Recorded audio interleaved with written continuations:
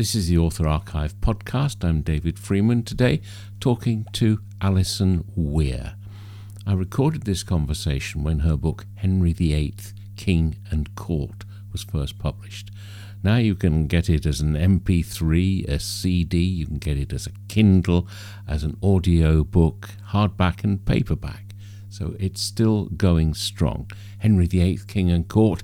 And it puts the life of Henry VIII, the monarch, in the middle of the court and it's ceremonial. Everything about his life was ceremonial. A lot of people have in their minds this image of Charles Lawton throwing chicken legs over his shoulder and the king sitting at a table very informally. But his life wasn't like that. Ceremony and protocol governed every single aspect, even down to going to the loo. It was all very basic. Because they even had a man. What was he called? He was called the groom of the stool. Now, actually, he was a very important gentleman at court. He was the head of the privy chamber. That's the department of service serving the king's personal needs. But his function was also to attend the king whenever he went to the loo. And he had to stand there and hand him the rag, when he'd finished. So, Henry VIII, would he ever have time on his own? No. He would always have somebody in attendance. He even, at night time, there would be somebody sleeping inside his chamber or just outside, but more often than not inside on a pallet bed. If he wished to visit his wife, a conjugal visit at night, he went in procession to do so. And yeoman warders stood outside the door with crossed pikes, while he was there, and then escorted him back afterwards. No aspect of his life was private. He actually was the first king to really cherish his privacy. And because of him, the private apartments became increasingly complex and more private. But that doesn't mean the king was in them on his own. It means that he was in them with with very, very favoured people in attendance. So are we looking at a time of flux? Because somewhere in here you say that life before that had been in the big hall kind of thing. Yes. You're going back a little bit earlier in history, but yes, in medieval times and up to late medieval times, the emphasis of royal life was on the great hall of the palace or castle, wherever the king happened to be staying, and that would be where life was communally lived. The king would sit at the head table, and other people would sit lower down according to rank. And sometimes the king's, the king's servants and even the councillors would even sleep in that hall. The king would have a chamber to himself, but life was lived basically centred on the great hall. By Henry VIII's time, royal lodgings are changing, and they're showing an increasing appreciation of the monarch's need for privacy in his personal life, but also for public ceremonial. So you would start by going into the Great Hall. That would be the room that would impress the ambassadors and visitors to the court. And then you would go into the guard chamber, or what was called the watching chamber, where the yeomen of the guard would stand lined up against the walls. They were ostensibly there, obviously, to protect the king. And that most people could go in there. But beyond that was what we would call the throne room, and what was then known as the presence chamber. And that's where the king held court. Now, you had to be of a certain rank or have a good reason for going into that room. But beyond that door was a little passage, and behind that was the privy chamber, a room or series of rooms where the king lived his private life. Here would be his state bed chamber, but beyond it would be a private bed chamber where he actually slept. He was undressed and he did all his arising and dressing in the state bed chamber, but he went beyond that into the private room where he actually slept. And this man, I hadn't realised, this isn't a man with just a townhouse and a country house. This man has loads. So does he take this way of life? Is it architecturally catered for wherever he goes? Yes, it is. Henry, during the course of his reign, came to own 70 houses. Some he inherited from his father, some he built, and some were dissolved monasteries that he converted into palaces. And he spent thousands, if not millions of pounds, converting them into this new arrangement of first-floor staterooms, progressing in importance as you walk through them. And this arrangement featured in all of his houses. By the end of his reign, the Great Hall had become obsolete. It had become virtually the staff canteen, and new houses that were not built with great halls. Hampton Court, the one at Hampton Court, was the last one Henry built, and it was basically the staff canteen. The court, and there's so much to talk about. Courtly love. out round the court. What did that actually mean? Was it kind of high-level flirting? Yes, it was. It was an aristocratic game, and it had been going on for centuries. It originated in the south of France in the 12th century with the art of the troubadours, and it was a sort of a counter-effect of the feudal society wherein the man was always the dominant master, woman was very submissive. But it turned this on its head, and it was so that the woman becomes the mistress, the man becomes the servant. Of course, things changed when people got married, but in the game of courtly love, marriage wasn't taken account of. Often the woman was an object of desire, she was unattainable, she was often married, and the servant could be her knight, or he could be a young squire at court, and he would aspire to her love, but in some cases he knew he would never achieve it. He would write poems, and there would be assignations and that, and in some cases, of course, it was a good excuse for adultery. Would Henry involve himself in all of this? Oh yes, he did. He conducted all his courtships according to this. If you read all the 17 letters that survived to Anne Boleyn, you will see he refers to her as my mistress and my friend. Now that doesn't mean mistress in the physical sense, it means mistress as opposed to master. And he would sign himself your servant, HR. He put himself in the position of being a suitor for her hand in the very traditional sense. Some of this cult of courtly love is still with us today in a very diluted form, but it set the basis for courtships and partnerships in the Western world. I also love the fact that you have the leisure centre sort of coming in. Yes, you do. Yes, the leisure complex. It was slightly different from our modern leisure centres because it was centred on tournament grounds, tilt yards, and on bowling alleys and tennis courts, or tennis plays as they were called.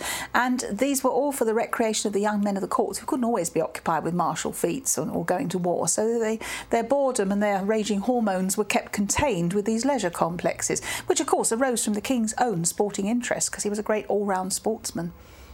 And he's quoted in here as saying, actually, I'd rather go hunting than anything. Oh yes, hunting was his absolute passion, and he would be at it several hours a day, wear out 10 horses, and he used to sneak out. He hated doing any government business when he was young, and he had special stairways and stairs and doors built so he could sneak out. No one would know when he'd gone, and his counsellors complained quite a lot. And going hunting was a good excuse for putting off business and putting it off again and again and again. And so he made a martyrdom of the sport of hunting. And he'd come back late for lunch. And would lunch be a big affair? Lunch yes. The main meal of the day was taken in the middle of the day, and the king. This is quite a staggering fact I uncovered that the average cost of the king's main meal was over £1,200 in modern values. A day. A day, yes, because it was considered that the higher the rank, and of course the king was at the highest rank, the better the ingredients. And you're talking about ingredients like spices and sugar and things like that are very, very expensive, and they're imported, and that accounts for the cost of the meal. And it was all served with due ceremony. And he had his own kitchen, he had his own privy kitchen. There were several kitchens, huge kitchen complexes within the palace, and the main kitchen served all the general staff. There was a lord's side kitchen which provided better food for the lords, and the best food of all, provided by French cooks, was in the king's own privy kitchen, and the queen also had her own privy kitchen. And of course it could suit the king's schedule. He could order his meals at different times from the rest of the court, which he did, and he ate privately. So was he a bit of a francophile? Because didn't the French royals send him some wild boar to hunt? Yes, he did. Yes, the King Francis of France, because wild boar were quite rare in England at that time. And of course, hunting the wild boar was a challenge fit for a king. So he had these boars sent over on a ship, and they all let loose. And Henry went after them and really enjoyed it. But he did have a great respect for all things French, having been on the continent early in his reign and seen the effects of the French Renaissance, which obviously derived from the Italian Renaissance. And when he came back, this became an absolute craze at the English court, wanting to ape all things French in styles of dress and architecture and food and wines. And so he became, in some ways, a Francophile, though in many ways, he considered he actually was the rightful king of France. So he would like it both ways. He wasn't crippled by self-doubt? Not at all, no. He was supremely confident. But the little things, there's a sentence I remember that... on matters of conscience, he was sort of almost timorous that his conscience could play as a young man. I think his conscience was more of a sort of a political tool in many ways. I mean, he goes on and on and on about his conscience. Oh, does he?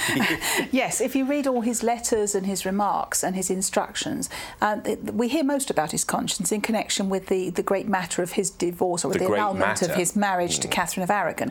And his conscience had told him that it was a sin to live with his brother's wife, that even though the Pope had given a dispensation, the Pope had not really had the power to do so. That was the revolutionary challenge that Henry sent out. Popes for centuries had given dispensations to allow people within forbidden degrees of kinship to marry. But Henry actually turned around and said, no, the Pope hasn't got the power to do this. And that, in its time, was quite revolutionary. And so we hear a lot about the king's conscience, but it became rather flexible because he was quite happy to marry Anne Boleyn, whose sister had been his mistress, which placed her in the same degree of affinity. Yeah, well, things change. Well, yes, I suppose they do. But he was still, going on and on about this conscience, way after this. I mean, this big thing. What's the phrase used for it? His divorce. What is it? The great matter. The great matter. That's what it became known as. How long did that go on for? It went on for 6-7 years, and during that time, most of that time, Anne Boleyn was holding him off, and he was mad for her, absolutely passionately in love with her. The letters are evidence enough for that, and so are the reports of outsiders. Well, but now, if he'd written to a modern agony aunt saying, would it be possible to say, actually, this isn't love, you're just in lust with her, you're just lusting? It's possible, yes, but if you read the reports of ambassadors and observers, they say he cannot be without her for 1 minute. He thinks of nothing, he speaks of nothing but Anne. Anne is the driving. She was an obsession, not just lust. I mean, it was everything, the whole lot. And if you read the letters, they're very romantic. They also have an erotic undertone in them, which I've actually quoted in bits in the book. I mean, is it possible to decode the eroticism of the day, the language which would be used? Some of it, yes, but not all. So a lot of it is sort of very colloquialisms that sometimes, the idiom has gone from the language. But most of it, yes, you can understand. You can see that they were getting as far as heavy petting. You can work that out. But I mean, there's beyond that, she would not let him go until the right tactical moment, and she got pregnant very quickly. Then he had to marry her, and everything moved very, very quickly. Because Philip Larkin once said that sex had been invented in 1963. The Tudors actually were well into it, weren't they? Oh, yes, they were indeed, yes. And I mean, if you read about Henry, Henry was a very discreet man in sexual matters, or he liked to think he was. But there are enough snippets of information to prove that Henry was having a really good time on the side throughout most of his marriages. And there's enough evidence. If you take all the evidence together, it shows that Henry was fairly promiscuous. Every time one of his wives got pregnant, he usually strayed because, of course, sex was taboo within pregnancy. And so that was his right, as husband and king, he could do what he likes. When his first wife complained, the first time this happened, he was very upset and put out, more because he'd been found out than anything else, and it made a fuss through the court. But after that, she learned to keep quiet. And then when it got to Anne Boleyn's turn, she was told to shut her eyes as her betters had done. That was it. It's not your concern. You should act with dignified restraint and ignore it. Alison Weir talking to me about her book about Henry VIII, Henry VIII, King and Court. This is the Author Archive podcast.